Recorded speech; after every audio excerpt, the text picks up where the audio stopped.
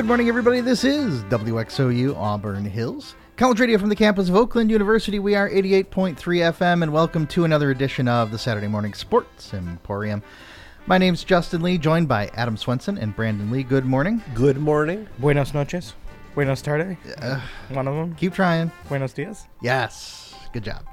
And Happy New Year as well to everyone. And, well, we're back on the air. Lo siento. What? Lo siento. Why are you sorry? Never mind. So yeah, things. Now that I've been completely and utterly thrown off, I'm rusty. That's all we can say. But we're back on the air, back to live programming here on WXOU as we're winding down the school year break as well. But like I said, lots of things to talk about today. In fact, we won't get to quite everything, but OU has had a pretty rough start to the men's basketball season. We got some Tigers things that we could talk about, certainly some football things as well. I don't know. I don't see Michigan up here and their fine performance. I don't know if we're going to talk about that or not, if we're just going to... Only if forced.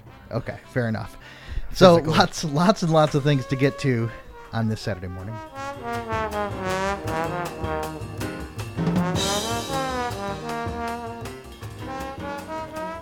So we'll see what we can cram in here. I think Jerry Judy's still running. Joe Burrow, hey, another one. So speaking of not the best performances ever, OU had a very rough time against Wright State last night. You know, I fell asleep fairly early because I'm old, and so when I fell asleep, it was 18-17 Wright State, and then I woke up this morning, and it was a lot more than 96-69 was the score last night. Now Wright State is really good. They're the Randy. class of the conference, I think. On paper, they're far better than I think anyone in the league. They've got like a pretty solid 8 to 9 man rotation. They've got like 6-7 guys that score in double figures for the season. You know, it was. I'm not surprised. I think what did surprise me is how the lack of competition, the lack of competitiveness, and just Oakland has been very competitive even against the better teams in the league for as long as they've been in the league. And it's unfortunate to see them in a place where they're non-competitive. But it goes back to what we talked about in the last show, right? Where any sort of momentum that they're going to be able to get is probably going to get stymied because of the lack of the backcourt. Javen Cumberland not being here. And, you know, I was just looking at his minutes at Cincinnati, and they've actually gone down as the season has gone down. And you know, it's a perfect example of young people not necessarily making the best decisions, and it hurts the program that they're leaving, and it hurts them as players, right? Because in the end, it's all about playing time. But going back, because of that, because you can't shoot the 3-point, which is very evident, this team is going to have to just keep on grinding and get the wins that they can get, and that's that. Yeah, I agree on Cumberland and Norris. I think I agree completely. I think it's unfortunate for them and for us, and there was nothing really Campy could do. You know, the transfer craze is what it is, and for a small school like Oakland, you're very, very seldom going to be able to bounce back from losing 2 starters. And you know what the shame is that they have a lineup on the front court that is probably as good as it's right there. You know, very competitive. And, you know, you saw it in the UDM game, right? I mean, they had a great size advantage. They did a really nice job of you know, really executing in that particular game because they had that size advantage against University of Detroit. And then to turn around and again, it's the theme, because you don't have a backcourt, you're going to struggle against good teams, period. Yep.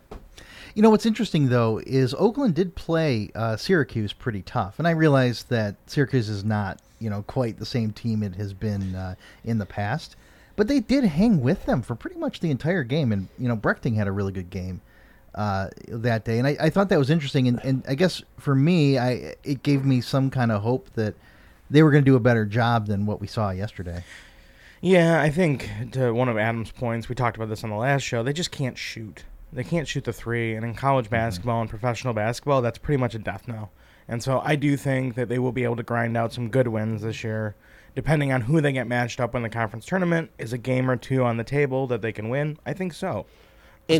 But, against the Wright State, it's going to be ugly. No, and on the broadcast last night, I've mentioned more than once that it can't be told the guys broadcasting the game that if this gets into the upper 70s and 80s, we have not played well. It will not turn out well. He knows they have to grind out games this year, which I think is probably beyond painful to a guy like Greg Kampe, who is...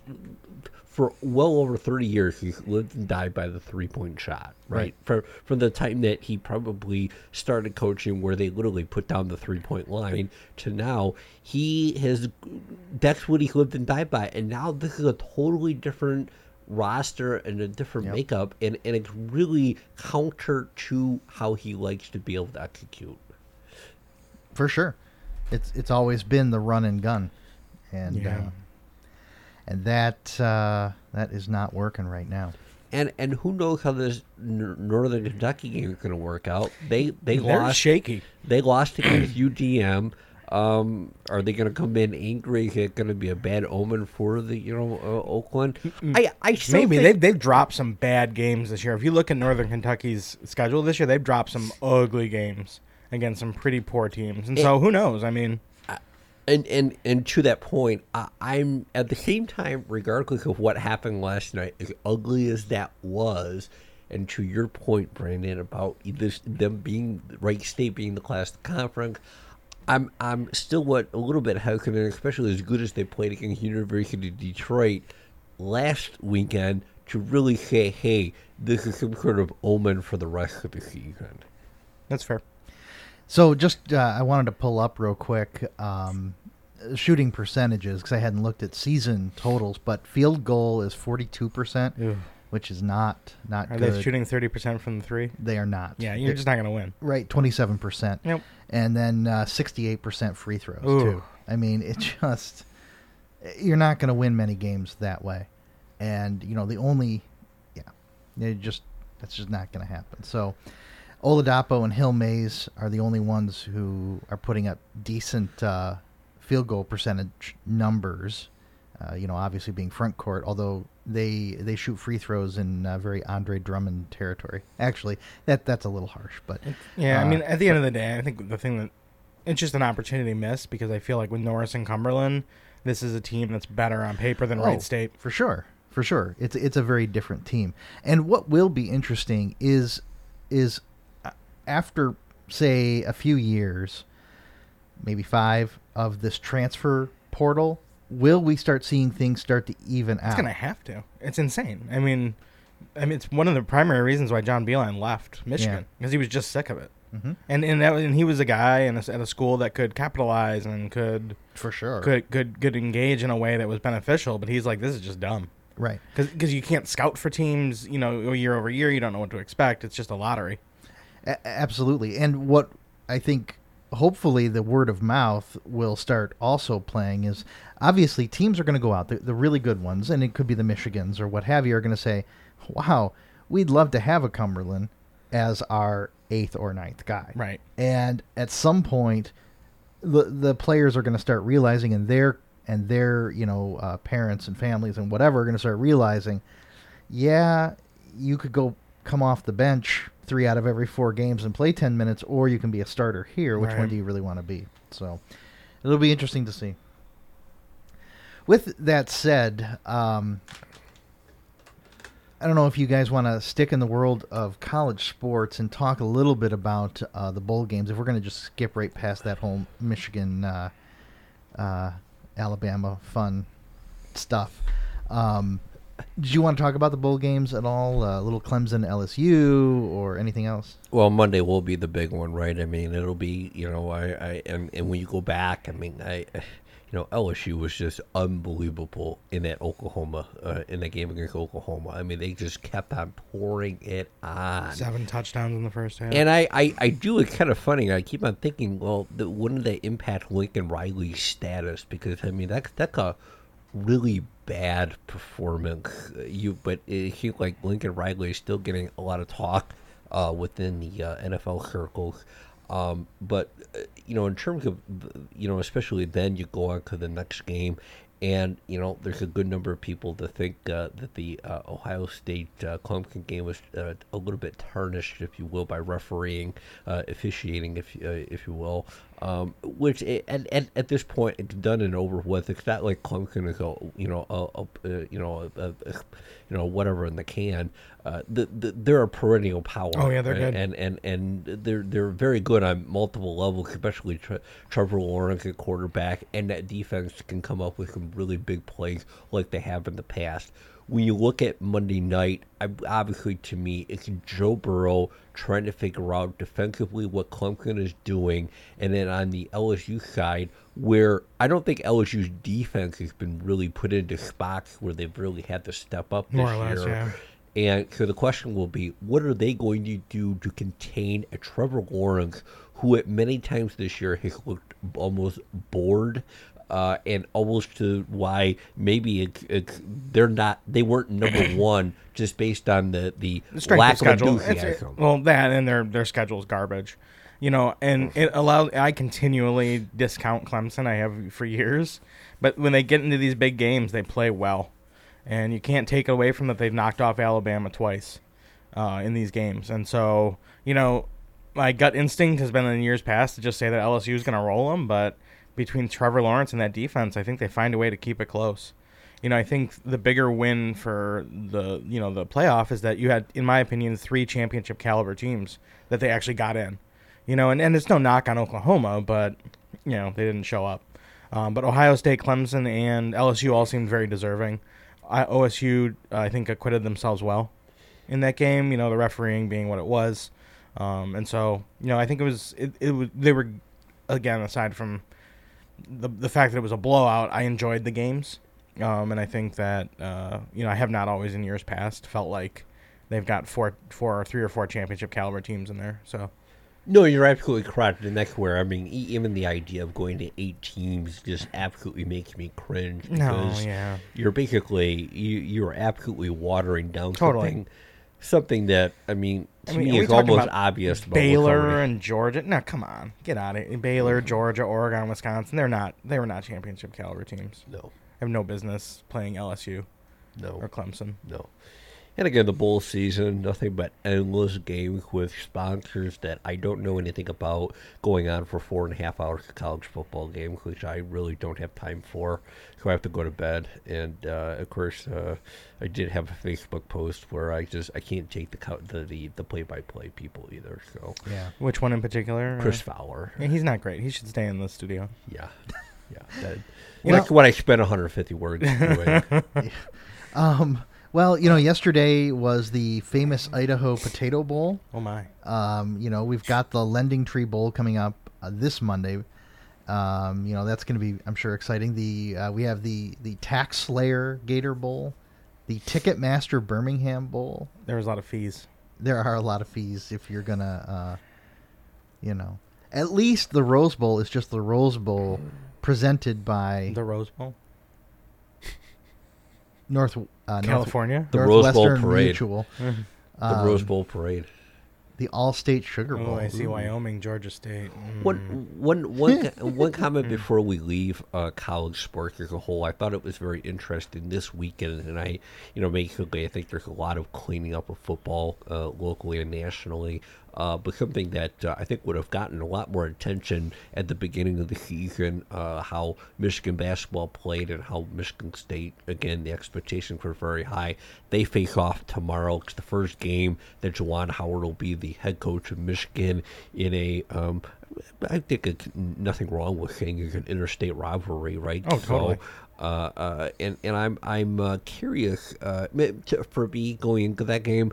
I am very curious about a lot of factors. One, Is it going to be a good, respectful game, or is it going to be chippy? How is Juwan Howard and his staff going to be able to prepare for Tom Izzo and a Michigan State team that had very, again, high expectations going into the season, and what looks to be maybe not necessarily great execution thus far, but the Big Ten season is underway, and he does build his team for the Big Ten, right. And they looked pretty good the other night. They did against Illinois, yeah. Guys, I have to tell you, I'm a little surprised by the lack of talk about this game, but maybe it's just it's a really bad timing. Yeah, I think it's bad timing. I think there's a lot of unknowns. I actually think they're fairly well matched. They're fairly evenly matched. I think people really, and I said this at the beginning of the year, really discounted Michigan and how much depth they had, and did not recognize the fact they were bringing back basically three seniors. And you just can't replicate that. Yeah, I mean, I think I hate to be this reductionist about the game, but if Michigan can hit threes, they're going to win. If Michigan can't hit threes, they're going to lose. Because I actually think that Michigan on paper has more talent than Michigan State, with a guy like Langford hurt, which I think has really, really kind of killed what I think was going to be a juggernaut. Right. And then losing that kind of consistent mid-range shooter has kind of really thrown a wrench in Tom Izzo's plans. So Can Wagner and Livers, and if he's going to play, and those guys, can they hit threes? If they can, I think they'll win. Right. Even on the road. Yep. Because I don't think Michigan State has the depth. That'll be a good one to talk about whenever we do our next show, and what direction things are going. So, yeah, that'll definitely be the case. So this segment brought to you by the Bad Boy Mowers Gasparilla Bowl, by the way. Yeah. Yeah. Ooh. UCF Marshall. Oh, wish I would have DVR'd that. Anyway, moving right along and sticking around in the world of football, the Lions. We got it figured out. Pasqualoni's out the door. Here we go. I mean, now it's all solved. Is he? Yeah, he's stepping away. Oh, is he? Okay, yeah. He's made that tough decision. I had seen that he had been, or that they had fired a handful of assistant coaches of the strength and 30 or conditioning 40 guys. of them, yeah. And then, but yeah, Pasqualoni was still there. He's stepping away. He's taking some time for his to be with family. To be with family, yeah. Yeah, that's funny. Matty P did what he could. He's like, so I put all these other guys on the road. The bus is currently backing over them. Right. I'm a defensive mastermind, but I don't know how to hire any of my defensive coaches.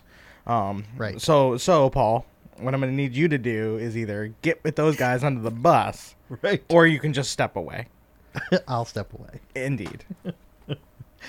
So what? I mean, after 2 years of Matt Patricia, and a cleansing of most of his staff, and he's had 2 special teams coordinators in 2 years, offensive line coaches. Yeah, what? How can you evaluate after 1 year? And what does that say about you as the manager of that program if you've got to turn over your managers, the people you manage, every year? I mean, that's really. Let me do this. So, obviously I'm not a fan. Been pretty clear on that. Not a fan, but I'm actually gonna go back to an argument Adam has made a couple of times in kind of defense. Not in defense of the Lions. I guess more in kind of prosecution of the Lions, which is that to me, this kind of cleansing is totally pointless. It's totally and utterly pointless. If you're sticking with Quinn and Patricia, then hang on to your staff for the most part if you need to make 1 or 2 adjustments. But stick to your guns, because who is going to come? What up-and-coming coach is going to come here? None. He is probably in the top 2 or 3 guys on the hot seat going into next year. No question. They are coming off a 3-win season. Who's going to want to come here and coach for a year? And this guy's going to get broomed next year in all likelihood? Like, no, stick with your guns, stick with the staff, stick with the people you brought in, and take one more shot at this. I think it's a lack of fortitude on the Lions' part. So I did a poor job of researching because I had heard that point before, and I actually would kind of fight that point a little bit from the standpoint that I think that unless you go to New England, New Orleans, and a handful of other teams that have had their coaches, Pittsburgh and Baltimore, your risk of being brushed away, whether it be 1 or 2 years, is very high to begin with. And I'll agree with you on that front, but if you're weighing your options, Right. I mean, this can't possibly seem like a good option. I mean, the Lions are going to fill these spots. There are guys who want these jobs. Right, There's right. no doubt about that. Right. However, what's the caliber of these guys going to be? And again, I'm They got very lucky with Bevel. He'd been out of the NFL for a year or two. Yeah.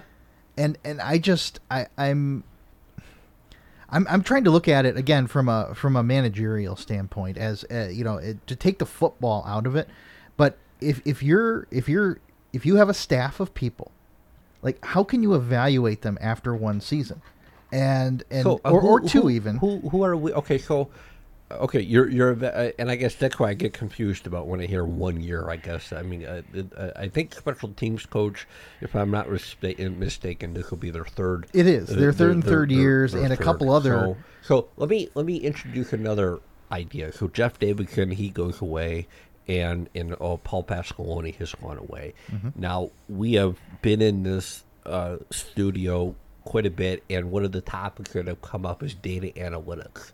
Data analytics is something that we keep on driving toward. For sure. We don't really hear a lot about it in the NFL, though John Harbaugh is one of the people that is really driving toward that. And data analytics, and there were some things that got brought up this week, that the data analytics of the offensive line of this team, of the Detroit Lions, is terrible. It's absolutely awful. Now, mind you, I don't think you needed to be a data analytics person to do that, but it was very clear that whether by eye or data analytics, it was terrible. Yes. The also, of course, you didn't need to be a data analytics person to know that this defense was terrible, right? But those are the things that are driving those decisions. So Yeah, but I mean, it to me, it misses the point. Why? I don't think they have a very good coach. okay, I mean, I like but let me ask. Okay, let me he can't let me go seem back to to coach you. himself, and he can't seem to hire anyone to coach, and he can't seem to win. Like, I mean, what does it say about you as the leader that you have to broom? I mean, this is a team that won 9 games 2 years in a row before they took over. They haven't won 9 games combined the last 2 years. I'm just like, as Bob Quinn, you're going to sit down with Patricia and be like, all right, let's just go broom a whole bunch of coaches. That should solve the problem. But again, we see lots of different coaches doing that, right? I mean, Yeah. I sit there, Typically I see- before they get fired themselves. Yes, That's and true. I mean, That's true. and that's where I go. I think one challenge when we're in Detroit is we really that focus is on the Detroit Lions, the Detroit whatever team it is. And in all actuality, this stuff happens all over. I mean, there were coordinators fired all over the place. Oh, for sure. I don't disagree. In the league, and I think again, it's more of a league problem, and it's not a Detroit Lions problem. And I guess that's the general point I'm making. And I will say this in general, because in the end, Brandon, would I be wrong to say that you believe that Bob Quinn and Matt Patricia should be fired? No, I just Okay. I don't. I understand giving them another year. I get it. It's logical. It makes sense. Go for it. And I don't know what will happen to Quinn, but I don't think Patricia will have a job by the middle of next season. To me, if you're going to do that, I just don't. All of this, musical chairs just doesn't make a whole lot of sense to me unless you truly feel like what like the Pasqualoni thing to me is just so pointless. Like, he's been in the league forever. Patricia, this is your defense anyways. Mm-hmm. Like, who are you going to go get? You're still going to be calling the plays next year, right? That's why we went out and got you, right? Because you were the mastermind of the New England scheme, I guess. I don't know, and I heard someone say to me last weekend, and we were sitting there watching the games, and someone told me, well, if you really think about it, that defense in New England wasn't as good. It is better now that they lost, and that's because when Patricia, he called the plays when they were there, and then Flores, he had a little less influence, but then he went to Miami, and then now all of a sudden, whoever's in there now today, Belichick is absolutely calling the plays. Yeah, totally, yeah. But I don't, to me is that I don't know how anyone knows that for sure. I guess that's the thing That Belichick's calling the plays. Yes. Well, I mean, it's been kind of discussed on the broadcast that he is taking like a very active role in play calling this year on the defensive side. Okay, I haven't heard a whole lot about that. I mean, I'm actually not saying. I actually do think that Patricia was calling the plays when he was there because he was fairly well established with Belichick. I think Belichick had a lot of trust in him. Right. And so I'm not saying that he wasn't calling the plays in New England. Just saying that whatever was working there, I don't know if it was talent or the scheme or having Belichick over his shoulder, like it has not transferred over. And not only is it not transferred over, the Lions defense is, among the statistically worst over the last 2 seasons. That's just not good for someone that's billed as a defensive genius. And in the end, I'm curious about who exactly they go out. And I think, there's 2 schools of thought. One with has about 95% support, which is he's going to go out, and whoever he brings in is going to be simply a mouthpiece for him on that. Saying that, and again, I know he's not an offensive coach, but the point being is that he went way out of the box last year and went out and got Darrell Bevell. And I think we can all agree. He did a serviceable job, It was a pretty serviceable, good, whatever positive adjective you want to use. I'm curious about what I'm he curious. does. Yeah, I'm curious too. I just don't. It just seems pointless. So one of the things that was commented on in the press conference was, because the Lions fired their tight end coach and they didn't get enough production out of the tight ends. Is that the tight end coach's fault? I mean, you had James, who is an established veteran, proven to be a very solid pass receiver, and you went out and you drafted a tight end at whatever was it, 8 or 10 9 or whatever? Yeah, 8. Yeah, and. Is that the tight end, and then who kept getting hurt? Is that the tight end coach's fault, or is that something about the offensive scheme? Yeah, I don't know, and that's the difficulty, and I think this gets to Adam's point a little bit. This black box where you just don't understand some of the goings on behind, how an NFL team is coached and managed. All I know is that they can't seem to win any games. And that is ultimately they're winning less games now than they were winning with Jim Caldwell. It's just strange to me because when I look at the NFL as a whole, as much money as they bring in, I can't imagine a bigger collection of bad business owners. That's fair. I look at Cleveland and them bringing in Freddie Kitchens. And I mean, I'm no rocket scientist, but boy, immediately when Freddie Kitchens started opening his mouth, I'm like, what did they see in him? Yeah. And it's the same thing, and I had Clay Flame been able to call in today, I would have loved to know where are people in Dallas at this point with Jerry Jones? Yeah. While they're in like day 4 of deliberations talking about Jason Garrett. Yeah, a guy who can't win a game. Jason Garrett, who had, and I'll say this about Matt Patricia. We can talk about, a lot of the nuances that we've brought up. But I will tell you this. I never felt outside of the home game against Minnesota that this team ever didn't put in throw the towel. Agreed. And I will say that. When I watched this Jason Garrett led team down the stretch, they had thrown in the towel on several games when they didn't look competitive and they just looked lost. Yeah, a lot of parallels between Michigan football and the Dallas Cowboys. My God. And, on the last show, we talked about Jim Harbaugh and where he might go, and you mentioned Dallas. And, of course, I read an article today or late yesterday talking about Jim Harbaugh, and he might, in fact, be on that very short list of which, of course, Jerry Jones and Jim Harbaugh in the same building would be enough to make my head spin at least twice as much as it usually does. I guess that when it comes to the NFL, I don't.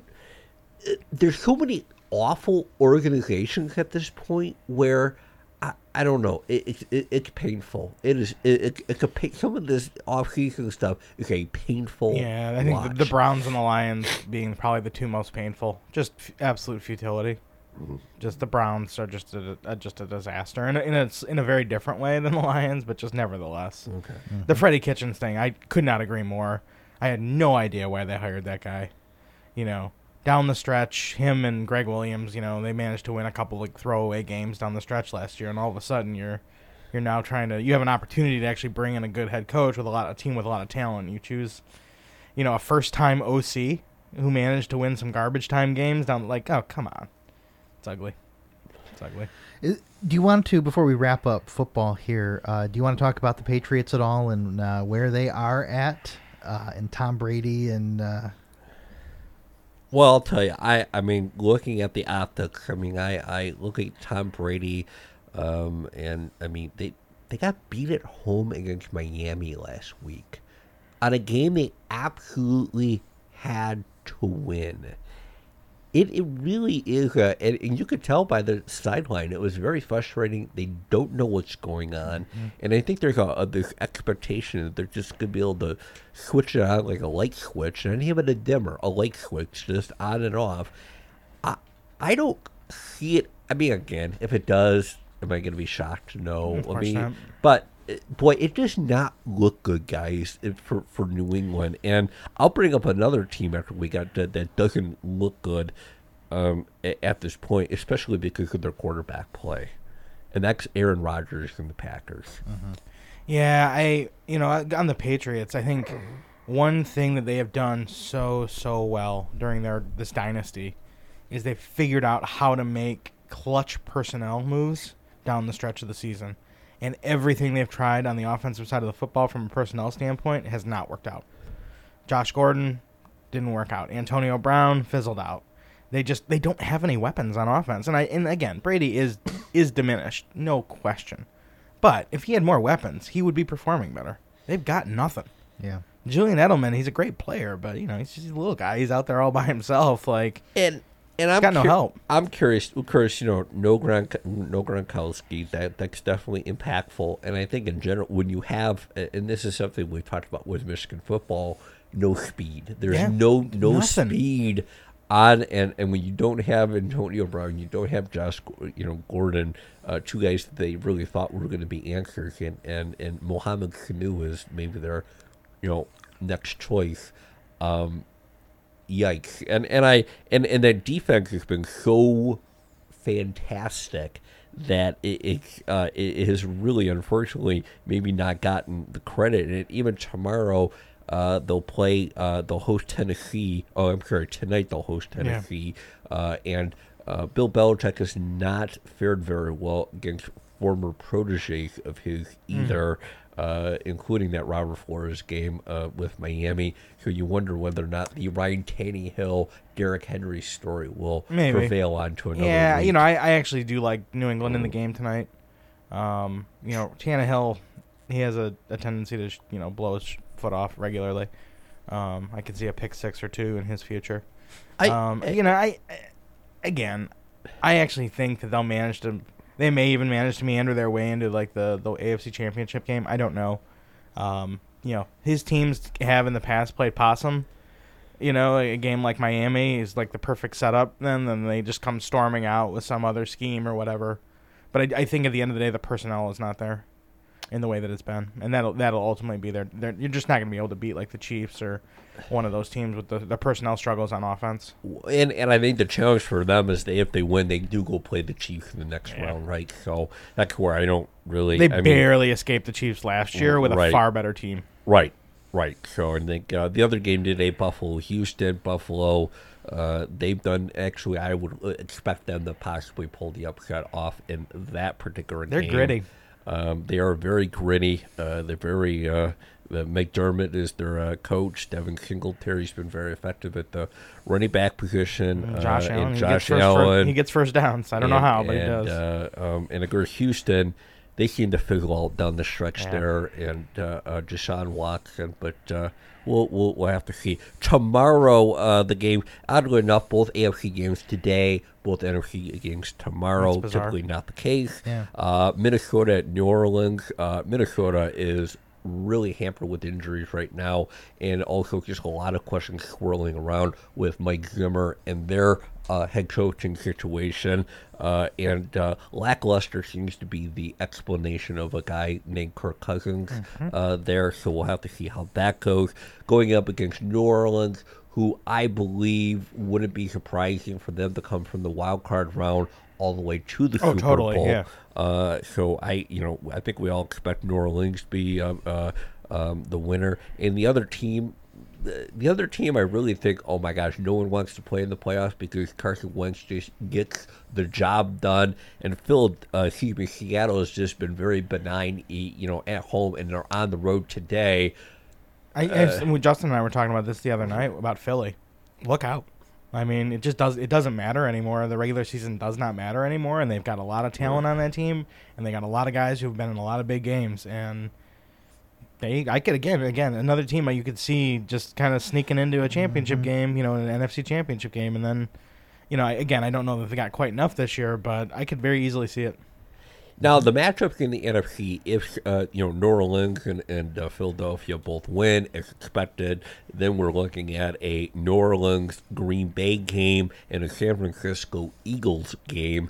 As I said before, I don't like the look of Green Bay and the way they're playing. I mean, they had a must-win game last week at Detroit, with Detroit basically with almost 5 or 6 guys from their practice squad, on the field for considerable time. And they were barely able to escape that. And then, of course, San Francisco, they've been playing unbelievable football all year, but you wonder whether or not getting into the playoffs, not being accustomed to the role per se, not shocking the world, but they're in that number one role where exactly what happened, especially if they face off against a very gritty Eagles team. Yeah, so, and I think that is kind of the scenario. I think one of two things is going to happen. San Francisco is going to roll their way to the Super Bowl, or they're going to get popped by Philly, and just not be able to step up. Right. I don't know if there's going to be a whole lot of in between for San Francisco. I just feel like they're going to be the team we think they've been and just roll through the NFC, especially with Green Bay shaky and New Orleans having to play so many games, or they're going to get popped in that second round by Seattle or Philly, frankly. Yeah.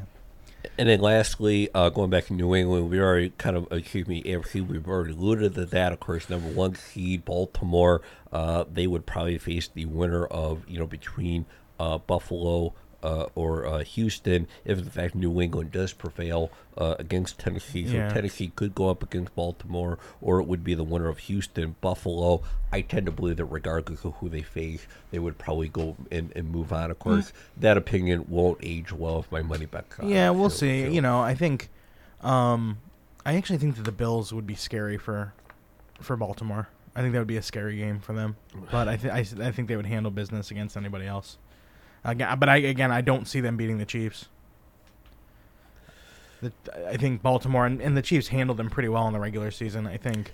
I'd be curious about how that game plays out, because I think that Baltimore's defense, for all the talk about the offense that took place this year, the defense actually was as solid as any defense out there. It's a good defense. They struggle with speed, though. And this is where the Chiefs having Tyreek Hill and Robinson and Hardman, I watched almost the entirety of the Chiefs-Ravens game, and the Chiefs slot guys were just flying past the DBs of the Ravens. No, that was way earlier in the season, right? About October, September, maybe like week 8 or 9, yeah. I think it was about week 4, if I'm not mistaken. Wow. Was it really? So I think it was the same day as the Philadelphia Detroit game. So I just remember where I was watching that game.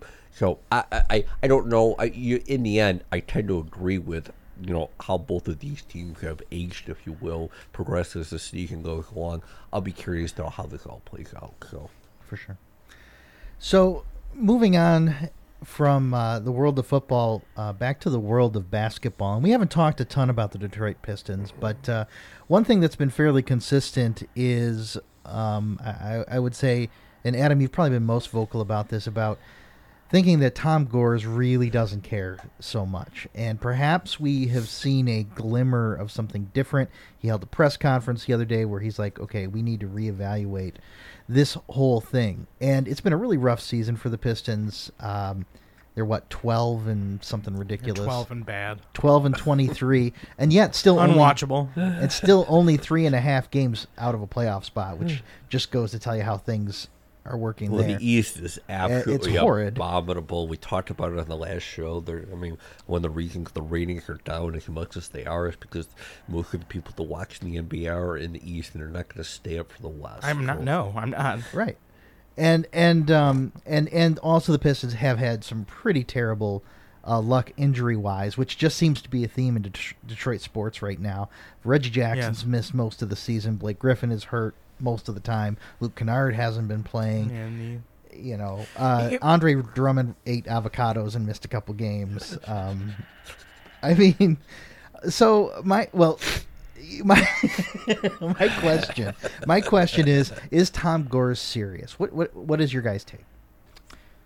I think with this report yesterday from Adrian Wojnarowski from ESPN, that they're definitely looking like at one way or another, Andre Drummond is going to be traded before the end of the year to at least get something back based on him probably not taking the player option going into the 2020-21 season. Sure. And I think as a whole, when you really think about it, the rest of this particular team will have even less value once Andre Drummond goes. And I think that's where he was really banking on being able to get Blake Griffin healthy and a not so good Eastern Conference to be able to, again, make it into the playoffs and at least give some sort of picture that there's quote-unquote progress being made. Yeah, I think clearly that's what he wanted to do.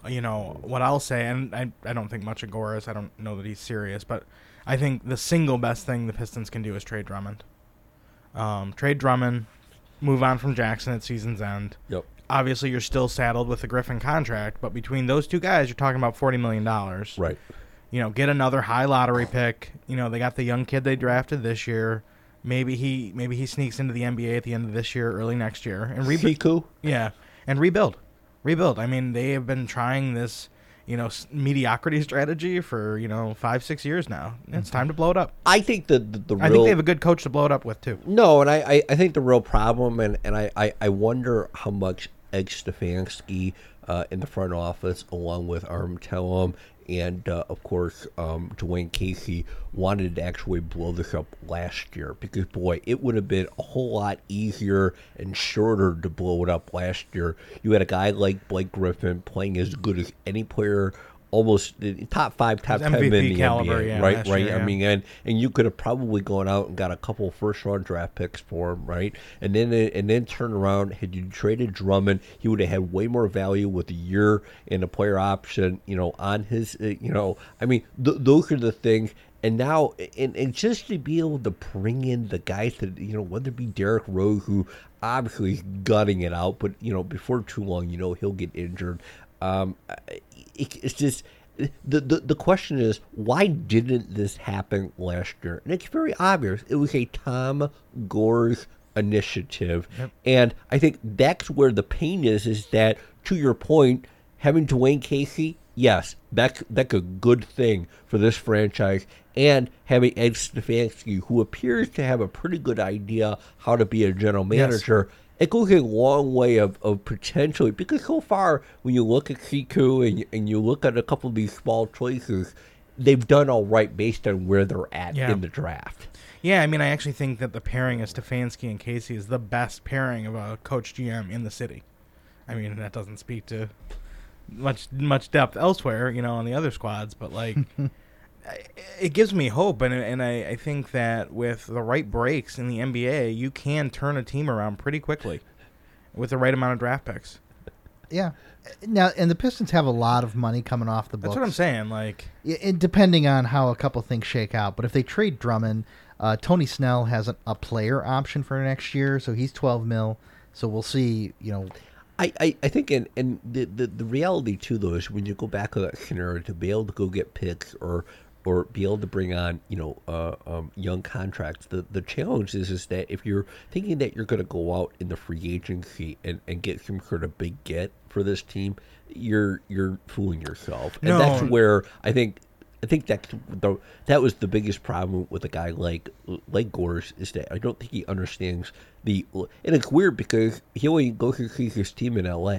So yeah, no, I agree. I don't think they're going to be able to get it through free agency, but cap space makes them very dangerous from a trading standpoint. Exactly. Right. And that's really how they're going to build this team. They're going to need picks and they're going to need cap space. Yep. And getting rid of Drummond and letting Jackson go will give them those two things. Right, and they will finally stop writing checks to Smith and which we talked about. Just eating Doritos somewhere right now.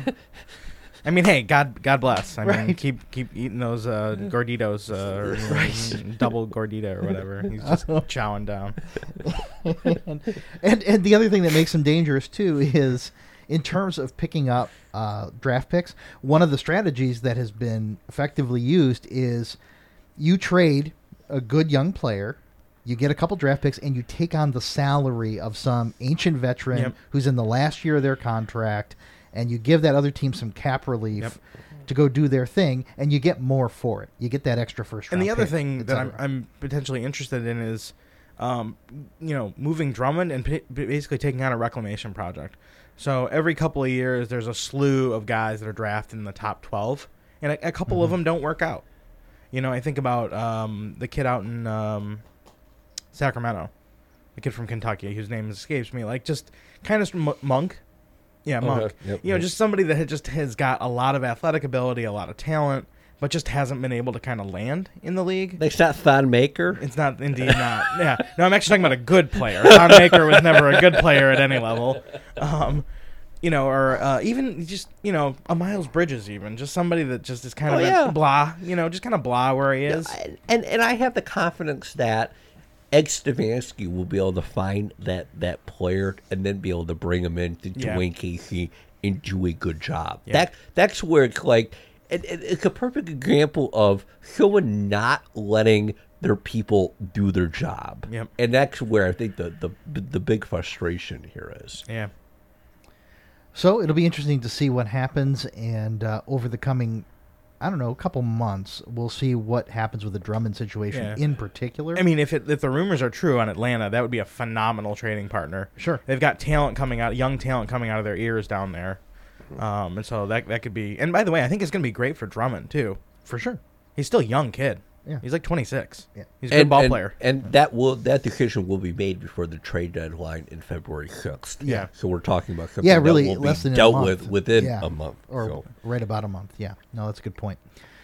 So with that said, we'll meander on to another team that's truly not overachieving, and that's the Tigers.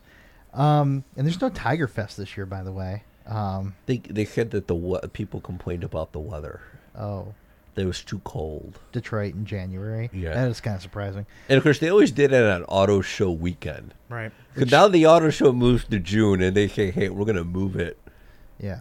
Can I just interrupt for a second? I'm just fixated on why Justin has a financial summary of the Cleveland Cavaliers on the screen right now. Okay, I'm glad that you found your microphone. So that's good. What galaxy are you in right now that you just stumbled? What rabbit hole did you go Because down? he's getting ready for Dan Gilbert to dip out. He's getting ready you for to a Cleveland Cavaliers financial statement.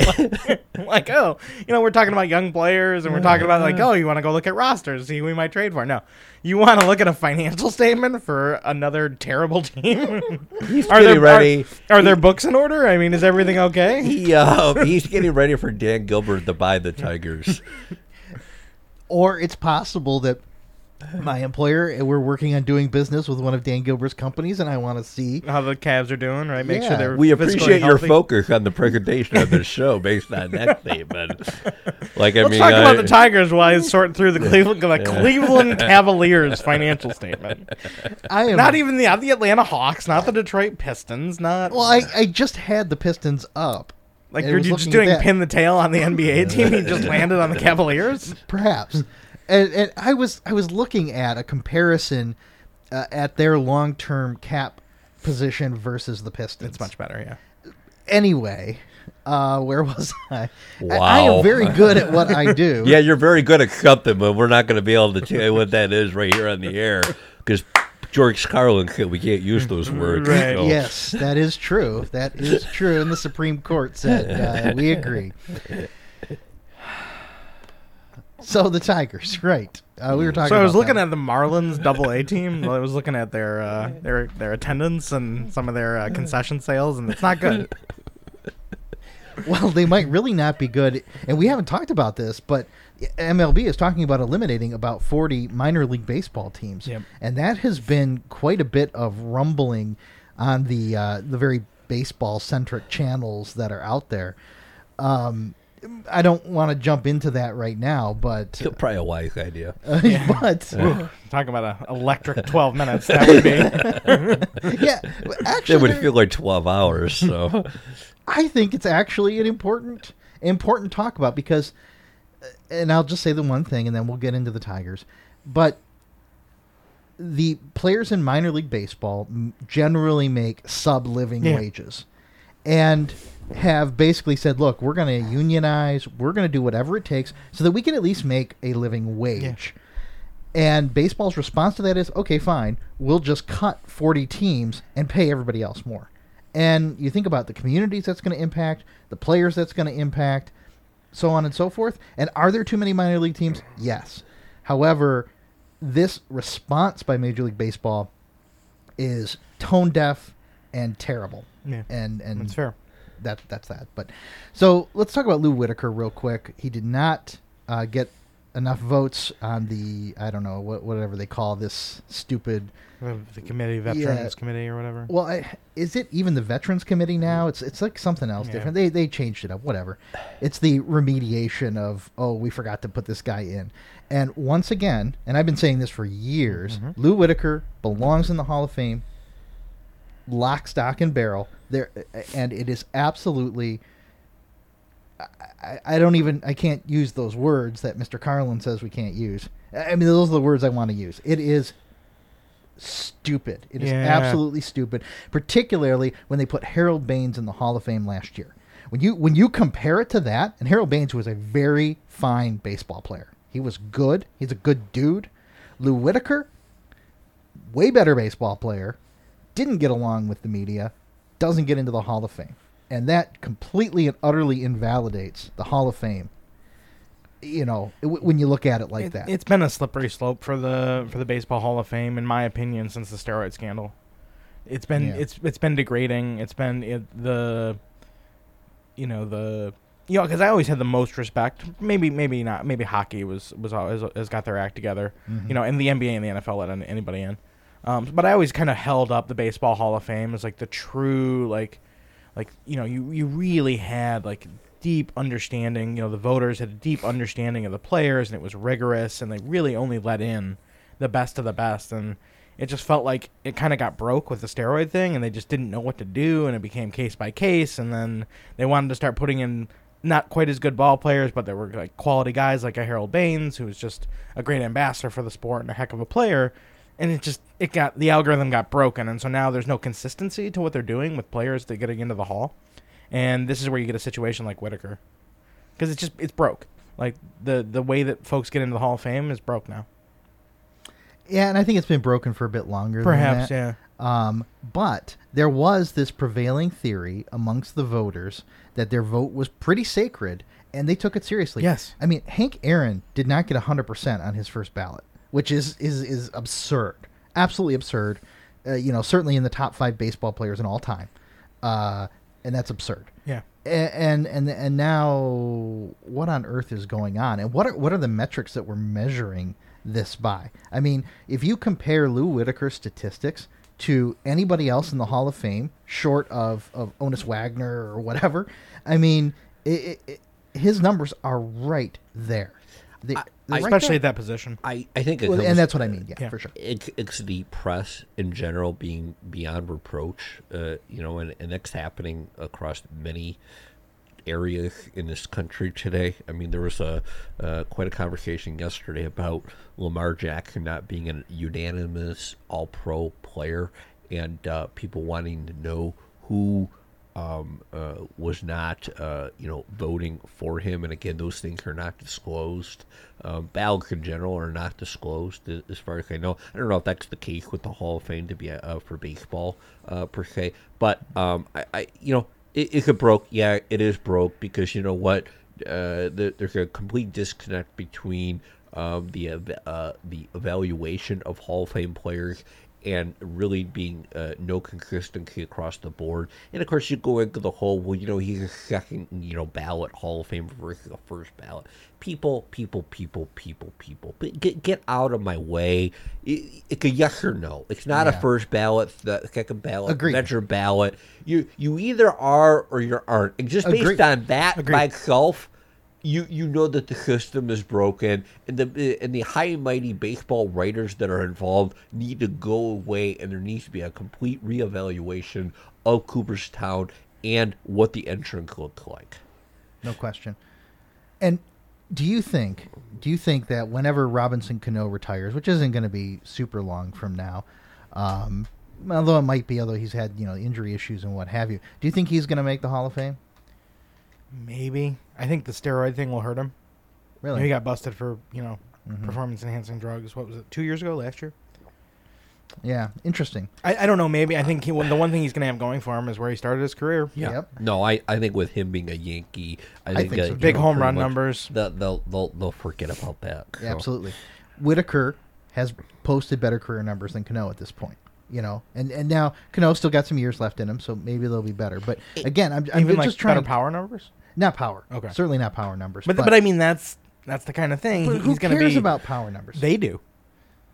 He's gonna have what 300, 350, 400 home runs. Cano I think when yeah, played he'll for the probably get to Yankees. Going to 400, have yeah. several championships. I mean it's. and really, I always go back. Not saying I when agree with it. I I'm just talk saying, about Hall of right. Fame baseball, especially baseball, but I think it's relevant across all the sports. Is the fact that I go back to the classic Keith Olbermann discussion and I mean this was back when we were in college, Justin. Yeah. Is the fact that he was big on focusing on, are you the best in the era that you played in? And that's where the Hall of Famer is, and that's the True. discussion, and I totally agree with that approach above anything else. And I'm fine with that approach for sure. And so then I To me, again, that just bolsters Whitaker's case. exactly. Yeah. I mean, who were the guys he was playing with at that time? Rhino, I mean, Right. Who's in the Hall of Fame? Right. Yeah. And again, Couple Whitaker has couple other better secondary numbers than Sandberg. He was playing with Bobby Grich, who is also not in the Hall of Fame, who should absolutely Good player, be in the yeah. Hall of Fame. Okay, who are the Willie Randolph? He was And better you can than make him. that comparison to a guy like Ozzie Smith, right? Where For sure. Ozzie Smith, he is in the Hall of Fame because he was, obviously a highlight real fielder. He could do somersaults and whatever, and that was big, It's and he true. was on the Everybody Johnny can do a Bench. somersault. It's just how pretty is it? I can do a somersault. It's just not going to be. I don't want to see that. I don't want to see that. So roll before, down the hill I was outside gonna of the say- OU. Never mind.